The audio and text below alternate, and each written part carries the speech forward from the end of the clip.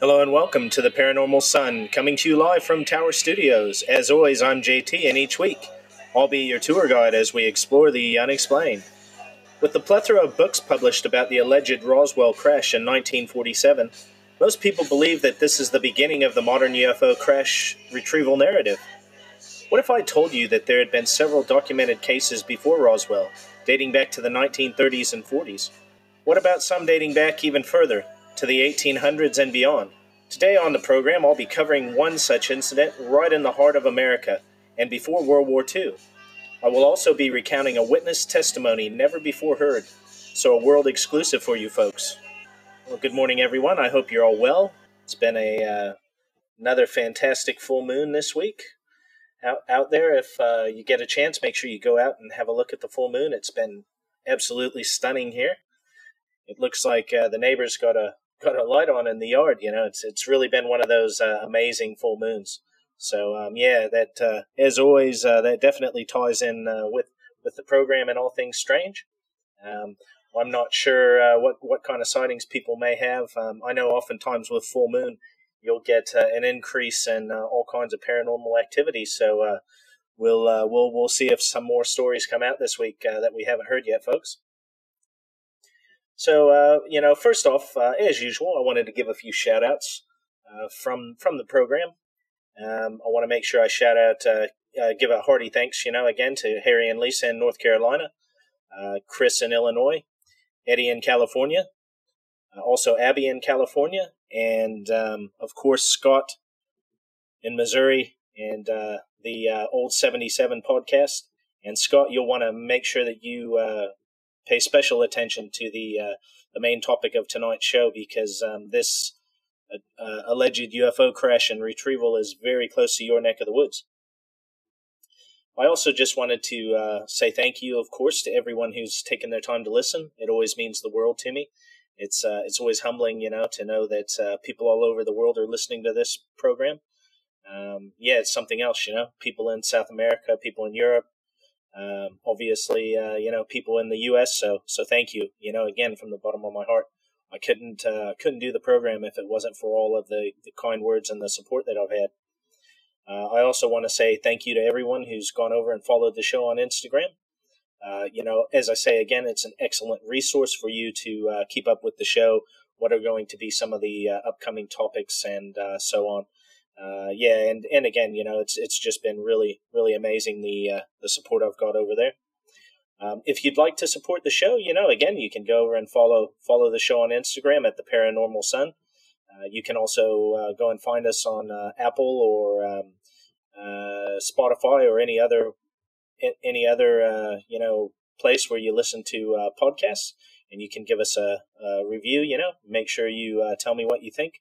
But, of course, 5-star reviews are always appreciated.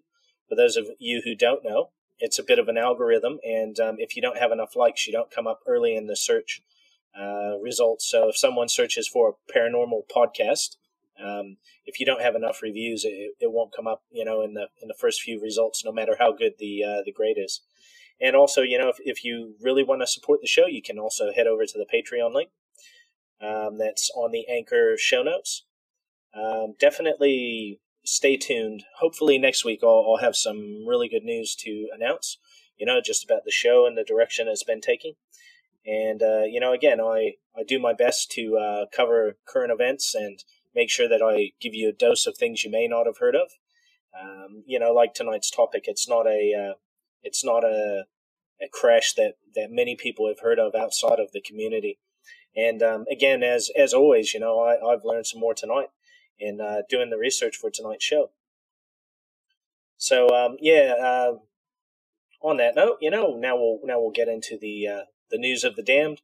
And again, for those of you who haven't listened to the show before or don't know what the news of the damned is, one of my biggest influences into, becoming interested in paranormal and odd phenomenon from a young age was Charles Fort.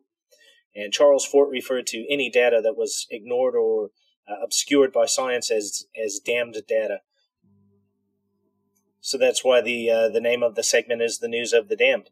And again, every week, I try and give you three articles. I always provide the links in the show notes. so that you can go over and read them yourselves.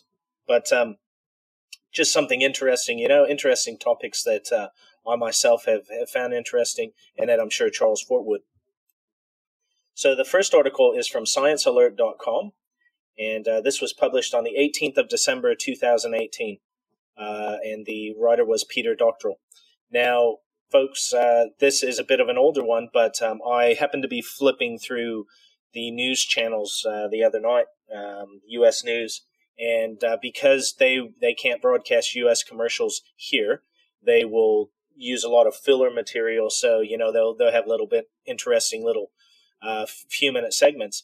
And so I only caught a little bit of this, and so I went around looking online. So even though this is an older article, you're really going to find this fascinating. So this one is titled, "A Scientist Claims the World's Oldest Pyramid is Hidden in an Indonesian Mountain."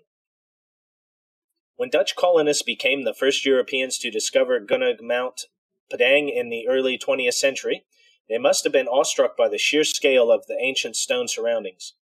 Here, scattered across a vast hilltop in West Java province of Indonesia, lay the remnants of a massive complex of rocky structures and monuments, an archaeological wonder since described as the largest megalithic site in all of Southeast Asia.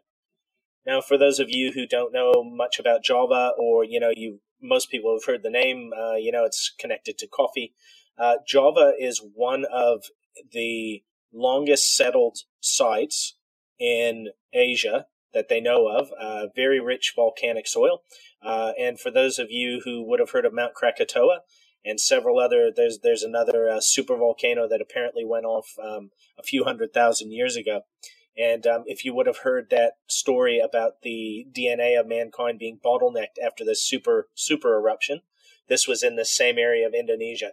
So, anywhere that has heavy volcanic activity, it's a bit of a double-edged sword because the soil is very rich, but at the same time, you're always living in the shadow of the mountain, so to speak. So, Java has long been one of the most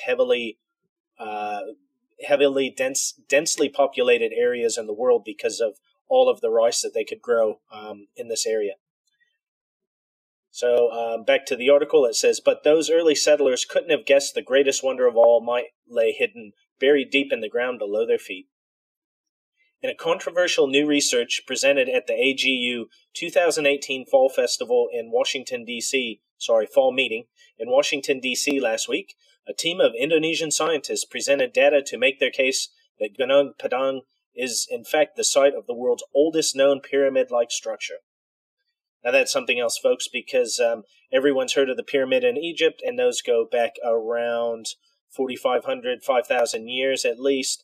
The ones in Mexico go back further, and there are other pyramid-like structures in other places that go back at least 6,000, 7,000 years off the top of my head. So that's quite a claim. So back to the article, it says, "Their research, which has been conducted over the course of several years, suggests that Gunung Padang is not the hill we think it is, but is actually a layered series of ancient structures with foundations dating back some 10,000 years, or even older. Our studies proves that the structure does not cover up just the top, but also wrap around the slopes, covering about 15 hectares area at least," the authors write in the abstract for their new poster. "The structures are not superficially, but rooted into greater depth. Using a combination of surveying methods, including ground penetration radar, seismic tomography, and archaeological excavations, the team said Gunung Padang is not just an artificial structure, but a series of several layers built over consecutive prehistoric periods. The topmost megalithic layer, made up of rock columns, walls, paths, and spaces, sits above a second layer some 1 to 3 meters below the surface. The researchers suggest this second layer has previously been misinterpreted as natural rock formation, but it actually another arrangement of columnar rocks organized in a matrix structure. Below this, a third layer of arranged rocks, containing large underground cavities or chambers, extends as far as 15 meters deep. That's about 45 feet. And this sits upon the lowest fourth layer made of lava-tongue basalt rock, somehow modified or carved by human hands. According to the researchers, preliminary radiocarbon dating suggests the first layer could be up to approximately 3,500 years old, which would be about 1500 BC. The second layer somewhere around the 8,000 years old, and the third layer in the vicinity of 9,500 to 28,000 years old. Okay, folks, look, that is something else, because for those of you who would have heard of Jericho, I know that when they excavated Jericho, they found that it went back about 8,000 years, okay? So although we're not talking about the city here, we're talking about a megalithic site. Again, you're talking about something 1,500 years before Jericho, and even Göbekli Tepe, they're saying around 8,500 years. So this is another 1,000 years older, and up to 28,000 years old, which most archaeologists and paleontologists will tell you that 28,000 years ago, everyone was running around in grass skirts with either bows and arrows or baskets picking fruit. So the fact that, man could have built something like this that long ago, I'll get into it at the end of this article. But just understand the importance of those dates, because that goes back a long, long time. As for the purpose of these ancient vast structures, the researchers, led by geophysicist Danny Hilman Natawiddaja, from the Indonesian Institute of Sciences, suggest the ancient pyramid could have had a religious basis. It's a unique temple, he told Live Science. For now, that's speculation. But if the researchers' other claims about the structures turn out to be right, it's a major finding that could challenge notions of what prehistoric societies were capable of. It's huge, he told the Sydney Morning Herald in 2013. People think the prehistoric age was primitive, but this monument proves them wrong. Still, not everybody is convinced. Any shock to you, folks? Natawiddaja's research has been the subject of much controversy in Indonesia and elsewhere, with a large number of archaeologists and skeptics criticizing the team's methods and findings. The latest research presentations, which for now remain non-peer-reviewed, will probably add fuel to the fire, but they also give the world a closer glimpse at what could be one of the world's most ancient and mysterious structures. As for what that structure really is, only time will tell. Okay, folks, so generally on this program, as you know, I present the facts or my findings, and I leave the decision-making up to you. In a very broad statement, however, I will tell you that I believe that mankind has been around, and our ancestors were much more sophisticated than modern science wants to admit and likely will admit. I do find it quite interesting that, when I was quite young, I remember reading about Sumeria, so the societies that built the ziggurats and, the ones that you would have heard of, that left the clay cuneiform tablets. So, we're only going back about 6,000 years, and everybody said that was the cradle of civilization. And over the last 20 years especially, that keeps getting pushed back further and further. So, you've got Göbekli Tepe in Turkey, which, they're saying, I do believe, I might have been a little bit off on my dates, but I think they said that the earliest might have gone back about 9,500 years. So all I'm saying, folks, is watch this space. Science is constantly finding out that things that they were told, by native peoples and others, weren't just hallucinations or myths or legends. I firmly believe that in most myths and legends, there is a kernel of truth. And again, I just find it fascinating that, we've got this other instance in Southeast Asia, in Indonesia. And I will tell you, folks, if there was a place that I could believe you could roll back the clock, it would be a place like Indonesia, because, it would have had a very fertile soil, as I say, a very warm climate. You're not talking about a harsh environment. And also, it's although it's volcanic, although it's tropical, things like basalt stone and that, they're not going to corrode away. You're not in a area like a desert or the Arctic where these things can get worn away. So, basically watch this space. And if I get any updates on this, of course, I'll cover it. Now, the second topic on the news of the dam tonight, I just wanted to briefly say that I have looked into the Mage UFO accounts in Brazil. And quite interestingly enough, like so many of these cases, the tap goes on and then the tap goes off. So, look, I'm not sure if it's people not covering it because of what's been going on in the U.S. and also the coronavirus, but I will tell you that there's very little new news coming out. Everything that I've been able to find since the last program has just basically been rehashing of the same stories. So, watch this space. And as I learn more, of course, as always, I'll share it with you. But there's no real updates this week from Ajay. So the second article is from Ripley's.com. So for those of you who haven't heard of it, but Ripley's Believe It or Not.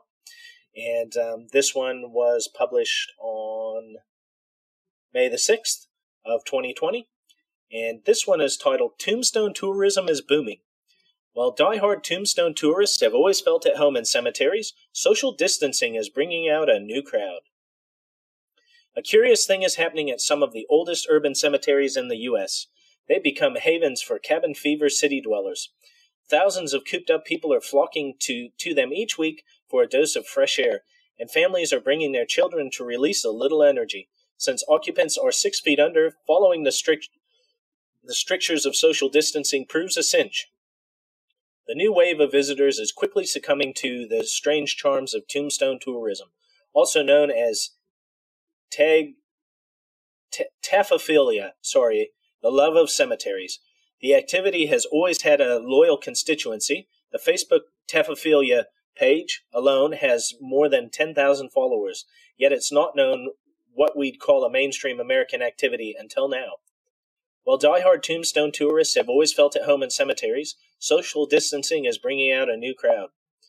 I wonder how many of them are going out after hours, folks, because generally it's, I don't know about you, but nighttime in a cemetery is not where I want to be. The rise of tombstone tourists. From empty subway stations to deserted attractions like Paris's Plaque de Concorde and New York City's Times Square, social distancing comes with eerie lack of crowds. Where people once thronged, now empty sidewalks greet observers. Metropolises the world over have become ghost towns in the wake of COVID-19.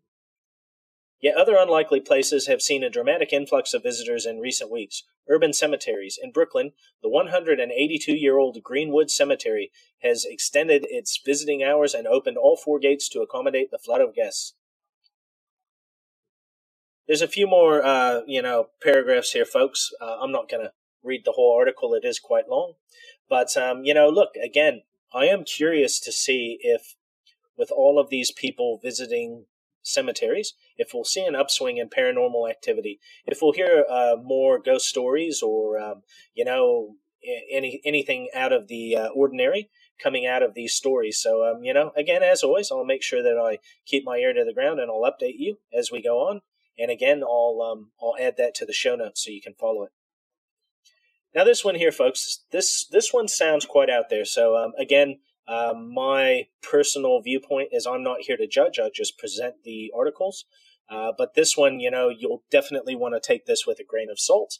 The web page by itself should tell you something along that, because this is from alienstar.org. And this article is titled 12,000-year-old ancient underground tunnels discovered connecting Scotland with Turkey. It says it was published on May 21st, 2020. It says Heinrich Kusch, a German archaeologist, has recently made a discovery that took the world by surprise. He discovered a network of underground tunnels that seem to date well over 12,000 years ago in between Turkey and Scotland, connecting the two together. Now, I haven't read this article, folks, but that's quite a distance. Turkey is south of Europe, so, it's down past Greece. And for it to go all the way through continental Europe into Scotland, if in fact this ends up being true, that would be one of the, greatest archaeological finds ever, unless it's explained to be, from underground aquifers or something else. But if this was carved by man or someone else, this is definitely going to be a massive find. So it says he went on as far as to write his own book and publish it, titling it The Secrets of the Underworld of an Ancient World. According to him, these tunnels could very well prove to be the key to finding out more about ancient history than we've ever known before. But it doesn't stop there. Although the main tunnels all lead from Turkey to Scotland and back, it needs to be stated that there is a series of tunnels that go all the way around Europe, connecting country to country in a sort of maze. Most of them seem to have been constructed in the Neolithic period, although the reasoning behind their construction is still rather unknown. What dangers could have led the people of Europe to create these underground tunnels? What could strike fear into their hearts to the point where they legit found no other way around it than to cower underground and hide away from the dangers? One theory that goes around and around nowadays is that a rather ominous and violent species of aliens have shown up at the time, and in retaliation the humankind had decided to hide away from the skies in the only place they could, underground. These tunnels are around 70 centimeters each, and most of them lead to places that we know used to be churches, cemeteries, and even middle of forests. This is definitely one of the many different mysteries that we need to find the answer to. Otherwise, we might end up having to seek refuge below the trenches before it's too late. So again, folks, look, I'll put a link in that to the in the show notes. As always, folks, not everything online is as it seems. I do know that there are many underground tunnels that people don't know about around the world, and many of them in areas where you wouldn't necessarily think of. I know that there are, underground tunnels all over southern Europe, especially in parts of Greece and Italy. So, the mere fact that there are underground tunnels doesn't shock me, but, making a claim that they go all the way from Turkey to Scotland, again, I will reserve judgment, but that is a pretty massive claim to make that. So, there you have it, folks. There is the news of the dam for today. The year is 1941.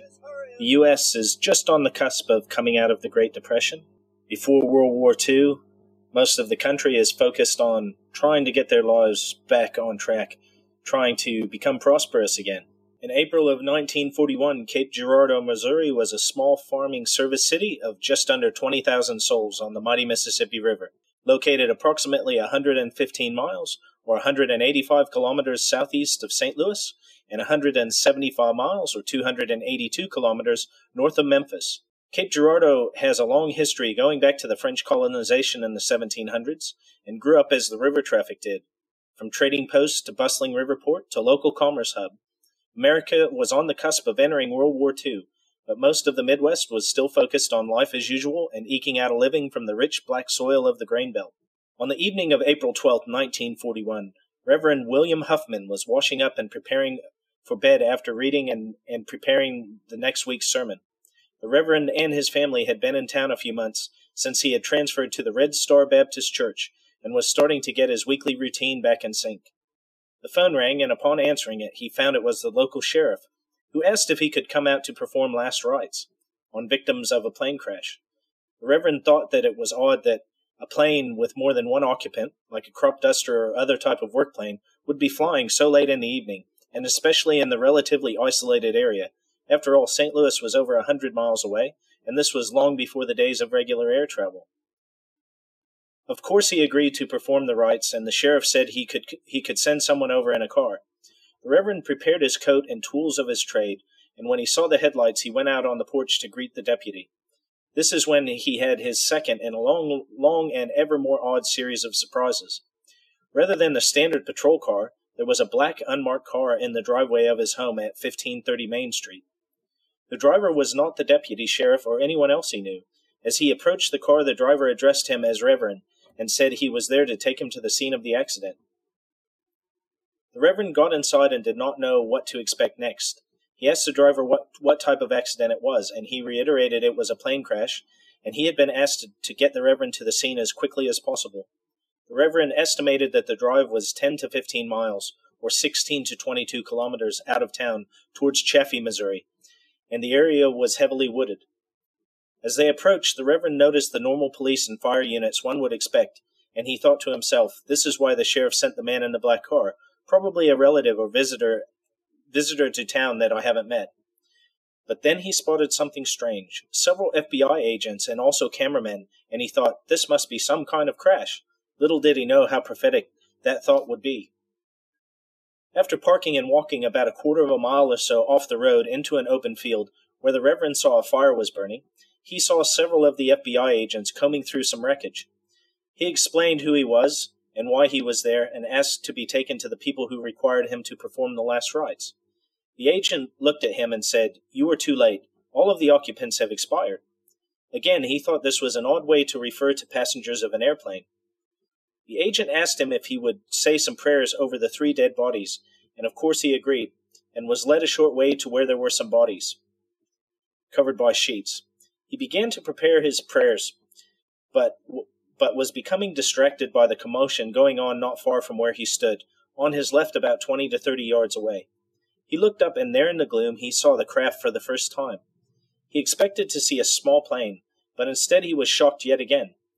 There, plowed deep into the rich black Missouri soil, was a dish-shaped object, straight from the pages of a science fiction novel. The Reverend stopped what he was doing and slowly made his way over to the disc. He stared intently at the object, drinking in every detail of the smooth circular craft. He was amazed by how smooth it looked. He couldn't see any welds or rivets. He was shocked at how shiny it was, and no sign of paint or markings on the outside. Slowly he was drawn to the inside of the craft. As he peered inside, he saw strange markings that he described as hieroglyphic, and he could not understand any of it. He also saw wires and components of some sort, as well as bizarre knobs and dials. Reverend William Huffman knew that now that this craft was nothing that mankind could have made anywhere on Earth. He then walked back over to the bodies, covered by the sheet, and slowly lifted the sheet. Underneath were 2 strange creatures about 4 feet tall, hairless, with large eyes and a slit mouth and small ears. He saw a third creature not far away, shallow breathing and obviously near death. He took the wrist of this creature and prayed for him. Soon after he prayed over the entity, it passed away. He knew that he could not perform the last rites, but he still prayed over the bodies. Soon after, the military arrived, most likely from the Sykeston Air Base, which was around 50 miles away. The military surrounded the area, took the people on the scene off in groups separately, and spoke to each of them. Reverend Huffman didn't know what was said to the others, but he was told, "This didn't happen. You didn't see this. This is national security. It is never to be talked about again." The Reverend was an honorable man, being a preacher. That's all he needed to have said to him. Soon after this, the Reverend was hurried back to a waiting car and taken back home. He was so awestruck by the entire event that he barely mumbled thank you to the driver upon being dropped off at home. He came inside the house and told the story to his 2 sons and his wife, who was expecting at the time, so she was off in the bedroom. After that night, he said that he would never speak about it again, as he was asked not to by the military. About 2 weeks later, around 8 or 9 p.m., someone knocked at the door. A man was at the door and asked if he could speak with the Reverend in private. He seemed very nervous and apprehensive. They went into another room, and a short time later the man left. William's wife asked him, "What was that about, Bill?" To which he replied that the man had been at the crash scene on the night and had taken a photograph with his own private camera, and it was small enough that he could hide it from the military as they searched him by keeping it in his coat. The photo was of 2 men, one on each side, holding up one of the creatures. The man had asked the Reverend if he would keep the photo, and he said that humanity needs to know what happened here. In 1991, the late Leonard Stringfield, an early UFO investigator and former civilian consultant to the UFO operations at Wright-Patterson Air Base in Dayton, Ohio in the 1950s, published an account of the alleged 1941 UFO crash near Cape Girardeau. Stringfield's article appeared in the July 1991 issue of His Status Report, a monthly publication on UFO activities and investigations. The article was based on information received by Charlotte Mann, who was a young child living in Cape Girardeau in 1941. At the time, Charlotte's grandfather, the Reverend William Huffman, was pastor at the Cape's Red Star Baptist Church. In 1984, Charlotte's grandmother was dying of cancer. Over the course of several days, Charlotte wore down her resolve and got her to discuss what had happened on the spring evening in 1941. It is important to note that this is not the only time Charlotte was exposed to this story. During her childhood, she had heard bits and pieces during conversations of her father and uncle, and when Floyd was dying, pressed her to fill in the specific details as to what really happened. It took a fair amount of pleading with her grandmother initially to convince her to violate the commitment she had made to her husband so long ago not to speak of it. Eventually, Charlotte succeeded in extracting the story. She kept after the story for several days, clarifying with her grandmother until Charlotte was confident that she completely understood what had happened and all of the details. One of the most intriguing aspects is that after the crash event, a member of the congregation, believed to be Garland D. Froneberger, gave Reverend Huffman a photo of the dead non-human creature, as discussed earlier. The following is the story in Charlotte's own words as recorded for a television documentary. I saw the picture originally from my dad, who had gotten it from my grandfather, who was a Baptist minister in Cape Girardeau, Missouri, in the spring of 1941. I saw that picture and asked my grandmother at a later time, when she was at my house, fatally ill with cancer, so we had a frank discussion. She said that grandfather was called out in the spring of 1941 in the evening around 9 to 9:30 p.m., that someone had been called out to a plane crash outside of town and would he be willing to go to minister to people there, which he did. Upon arrival, it was a very different situation. It was not a conventional aircraft as we know it. He described it as a saucer that was metallic in color, no seams, did not look like anything he had ever seen. It had been broken open in one portion, and so he could walk up and see that. In looking inside, he saw a small metal chair, gauges and dials, and things he had never seen, including what looked like a gyroscope.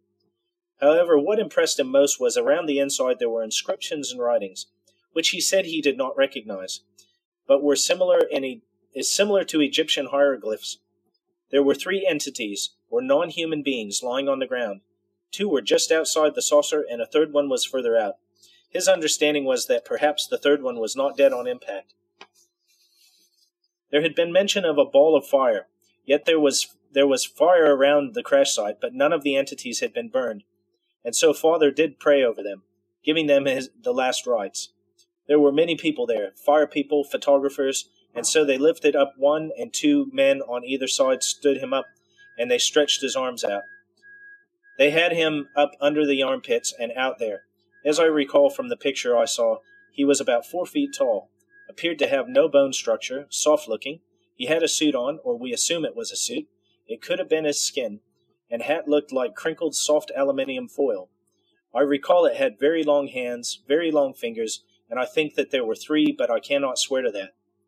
Other living supporting witnesses include Charlotte Mann's sister, who confirms her story in a notarized affidavit, and the living brother of Cape Girardeau County Sheriff in 1941, Clarence R. Schad.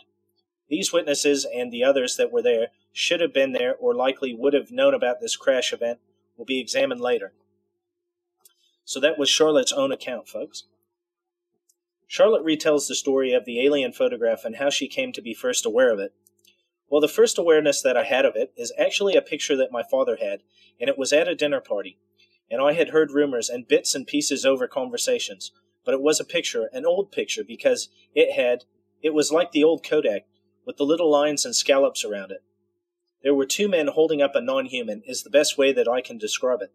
Little entity, a little person, who appeared to be about 4 feet tall. They had him under the armpits, with arms outstretched on either side of him, and it was difficult to tell if it was his skin or a suit. It looked as if he had no bone structure, very, very long arms. I vaguely remember 3 fingers, but I couldn't swear to that. He had the oval eyes this way, a slit for a mouth, and it looked like 2 little dots where his ears should be. And his skin looked as if it were soft, crinkly aluminium foil, not that thick. I remember at the time it making a large impression on me, because of the eyes, so I can't tell you what his feet were like because I didn't see that. Well, it never actually left me. That picture haunted me for the rest of my life. Charlotte's father, Guy Huffman, had told the crash retrieval story and had offered the photograph as proof to a photographer friend of his in the 1953 to 1955 timeframe. The photographer's name was Walter Wayne Fisk. The photo was never returned, and Fisk has ignored all requests from Charlotte asking about this photo. Stanton Friedman, also recognizing the importance of this photo, tracked down Fisk in New Mexico and spoke with him on the telephone, where a strange tale emerged. Fisk stated that he had a doctorate in psychology, yet Friedman was unable to verify his claim, along with Fisk's statements that he had been an advisor to several presidents. What other evidence is there? Well, folks, I dug up a few more fascinating tidbits about this online that even I, with all of my background in the field and being a lifelong fanboy of the unexplained in UFOs, had never heard mentioned before. Now, take all of these with a grain of salt, please. The sources I have found believe that these documents are about 95% or more chance of being authentic. The first public evidence of this is the February 1942 LA air raid. In this case, for a couple of hours, a slow-moving craft was illuminated with spotlights. 1,430 rounds of ammunition were fired at it. Many clear direct hits, according to witnesses of the disc-shaped object. George C. Marshall then writes a secret memo to the president about the event. However, what is fascinating is that this memo sets up the authentication of a leaked, top-secret memo that tells a different story of crash recoveries. J. Edgar Hoover of the FBI also weighs in on notion of crashes before Roswell, and with his handwritten statement at the end of a declassified memo requesting involvement with UFO cases by the Air Force, by saying, "I would do it, but before agreeing to it, we must insist on full access to discs recovered. For instance, in the LA case, the Army grabbed it and would not let us have it for cursory examination." The critical debate here is, what does LA case mean? Now that's capital A and capital L small case a, folks. Is it the Los Angeles because of the air raid, Los Alamos because that is where Roswell wreckage was claimed to be taken, or Louisiana? Odds favor Louisiana because that is the right mailing format for the time. And that's the first thing that came to mind to myself when I saw capital L small case a. I immediately thought of Louisiana. Counterintelligence Corps agent Cantel, from the Tim Cooper documents, talks about a captured disc in Louisiana in 1942. Yet the most stunning evidence for pre-Roswell events comes from that of elite military and presidential intelligence documents. Now again, folks, this is the first I've heard of this 1942 Louisiana crash disc that was retrieved. I've never heard of that in 35 plus years of studying this, so I'll definitely be doing my best to look into it. I would imagine that there will be very little to find on it. However, I'll do my best to dig something up. Next, we come to a memo addressed to the Non-Terrestrial Science and Technology Committee on White House Stationery, dated February 22nd, 1944, which is stamped double top secret and signed by FDR. So FDR was Franklin Delano Roosevelt, who was the president at the time. This memo says that before we can exploit these super weapons of war, we need to win the war first. It goes on to say that once we have won the war, the U.S. will assume its destiny. There will be a time when surplus funds will be available, and finally, FDR commends the committee for its work. The Oppenheimer-Einstein draft memo, dated simply June 1947, has the first discussion of extraterrestrial biological entities, or EBEs, in the UFO literature. Critics have attacked this document because of misspelling of celestial, yet at the same time discounted the very real possibility that it was dictated to a secretary and that the document is only a draft copy. Powerful, compelling evidence in favor of authenticity is the unique language used, words such as supranational. Magic Eyes Only Presidential Briefing, dated September 24, 1947. Mission Assessment of Recovered Lenticular Aerodyne Objects. White House Intelligence Estimate. 2 sections directed cite the 1941 recovery case. The first is in Part 3, Scientific Probabilities, and the second in Part 5, National Security Structure. Part 3 states, based on all available evidence collected from the recovered exhibits currently under the study by AMC, AFSWP, NEPA, AEC, ONR, NACA, JRDB, RAND, USAAF, which is U.S. Army Air Force, SAG, and MIT, are deemed extraterrestrial in nature.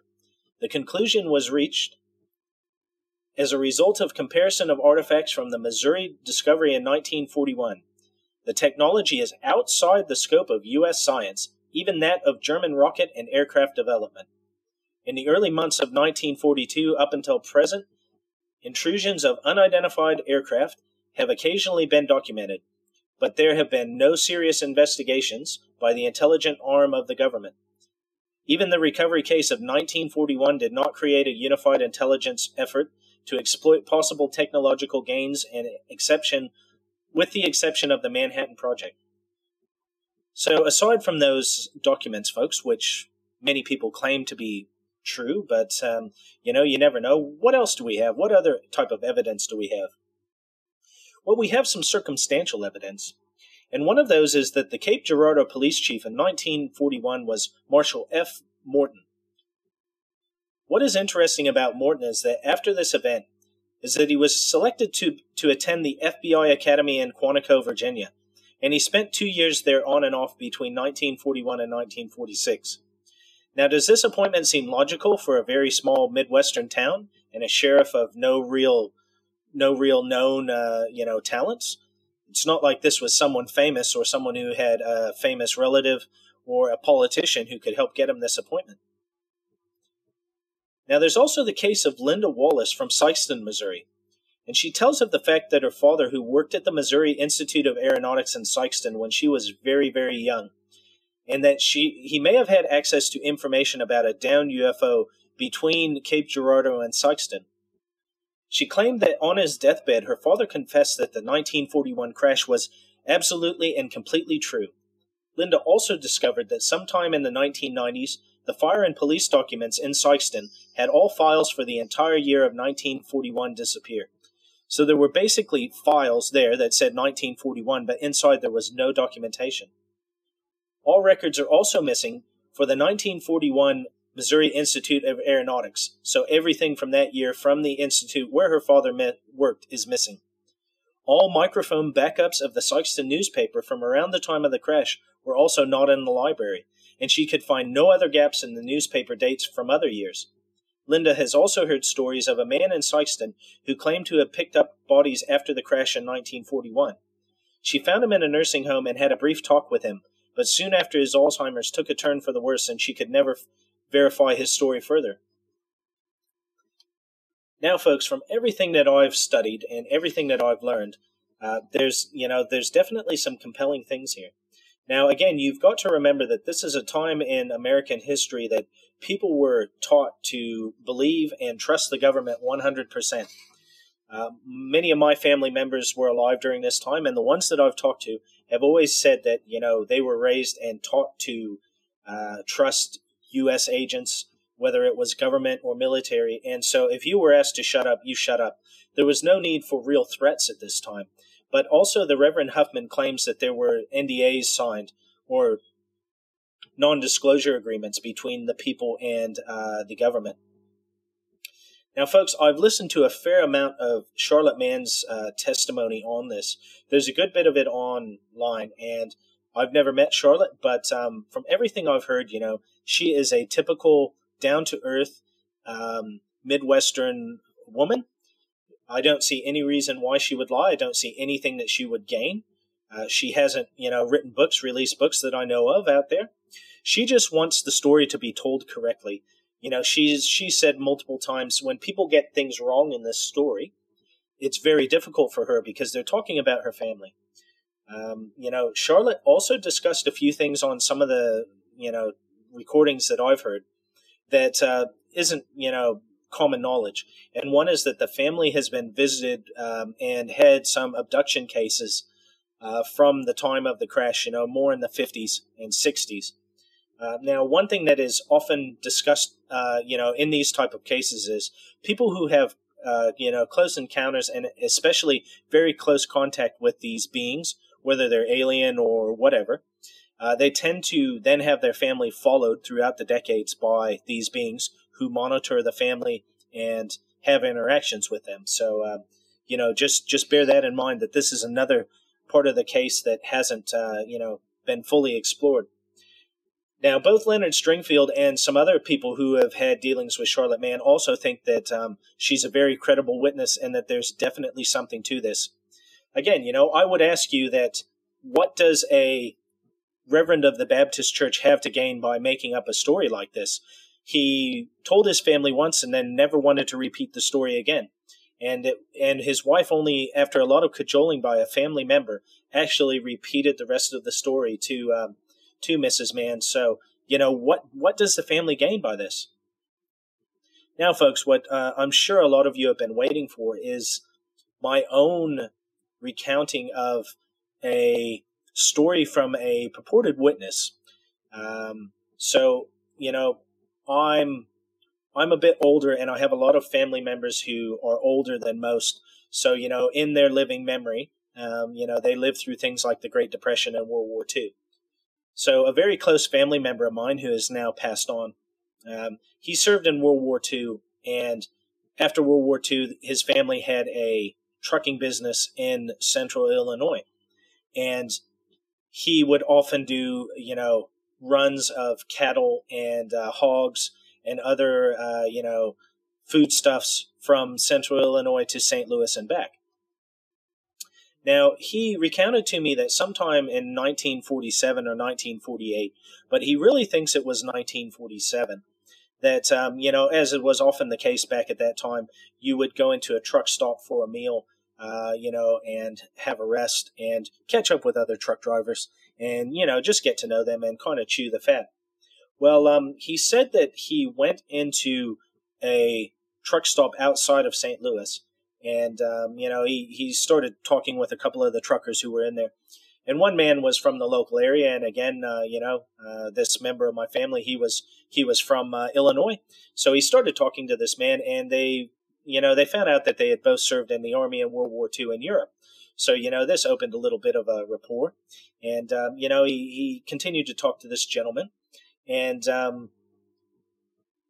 This individual in my family, he had a friend, a lifelong family friend who lived in New Mexico. And again, he'd served in World War II, and he spent most of the time after the war in New Mexico. And I've been there to visit the family many times. He's since passed on. Well, he had recounted to this individual of my family, about the purported crash at Roswell, what had come out in the paper anyway, that, supposedly the Army had captured this flying disc, and that after that it was, that was the end of it, and that they said that it was a crashed balloon. So, this member of my family mentioned to this gentleman, this other truck driver, he said, he goes, can you believe that, some people think that a UFO crashed, and, he goes, what was it, little green men and everything else? Well, he recounted to me that this gentleman's face then turned very serious and very pale, and he said, no, he goes, I'm sorry, but you're wrong. I believe it. And so, again, this member of my family, he's always been a bit of a, show me, show me or I don't believe. Well, he said, he kind of questioned this guy, and he says, oh, come on, we were both in the Army. I didn't see anything, did you? And he said, no, I saw something before I joined the Army. And he recounted the fact that he was a native of Cape Girardeau and that he had lived there. And that when he was younger, so when he was in his mid-teens, there was all kinds of commotion around town that there had been this craft that had crashed outside of town, and that the Reverend was taken there to, give last rites to these beings that were from out of this world. They weren't from Earth. The people at the time did not refer to them as aliens or grays or anything like that. They all called them little people. And so he said, he had heard many times from his father and his father's friends that, there were these little people, and that the military from Sykeston came along and took these creatures off. It was also recounted to this member of my family that he knew several people who worked in a civilian capacity in and around the Sykeston Air Base. And one of these people had asked, jokingly had asked one of the airmen at the field, who was a officer. He said, oh, well, what did you do with those little people? And this officer got deadly serious with him. He goes, there were no little people. Stop spreading rumors about this, or you won't have a job as far as supplying the airbase. And, of course, he took that extremely seriously, and he never mentioned it again. So, this member of my family, he didn't get much more out of the individual, and he never found out his name. He just recounted to me that he was a man about his age. So at this time, he would have been in his early 20s, and that, he was from Cape Girardeau, and that his family and many members had, basically sworn that this craft had crashed, and that, there were entities recovered.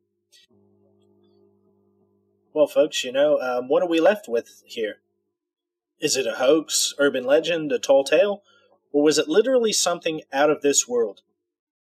Is it possible that 6 years before Roswell, this craft crashed with beings from somewhere beyond? You be the judge. At the end of the day, that's what this program is always about. I leave it up to you. So with that, everyone, I hope that you have a brilliant week. I'll do my best to get another episode out as soon as I can. Again, apologies, but at this point, I don't quite have worked out what I'm going to do for the next program, but I'll update you within a few days. So, as always, I'd like to leave you with a quote from Art Bell, which is, "A mind should not be so open that the brain falls out. However, it should not be so closed that whatever gray matter which does reside within may not be reached." Take care, folks, and until next time,